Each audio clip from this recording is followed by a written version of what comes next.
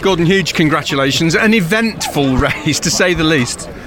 Oh yeah, absolutely. It was all happening. So I had it all well under control in part one, and then something else to throw another cog in the works. But Dan drove great. He made two fantastic starts. My starts, certainly second one was actually pretty good.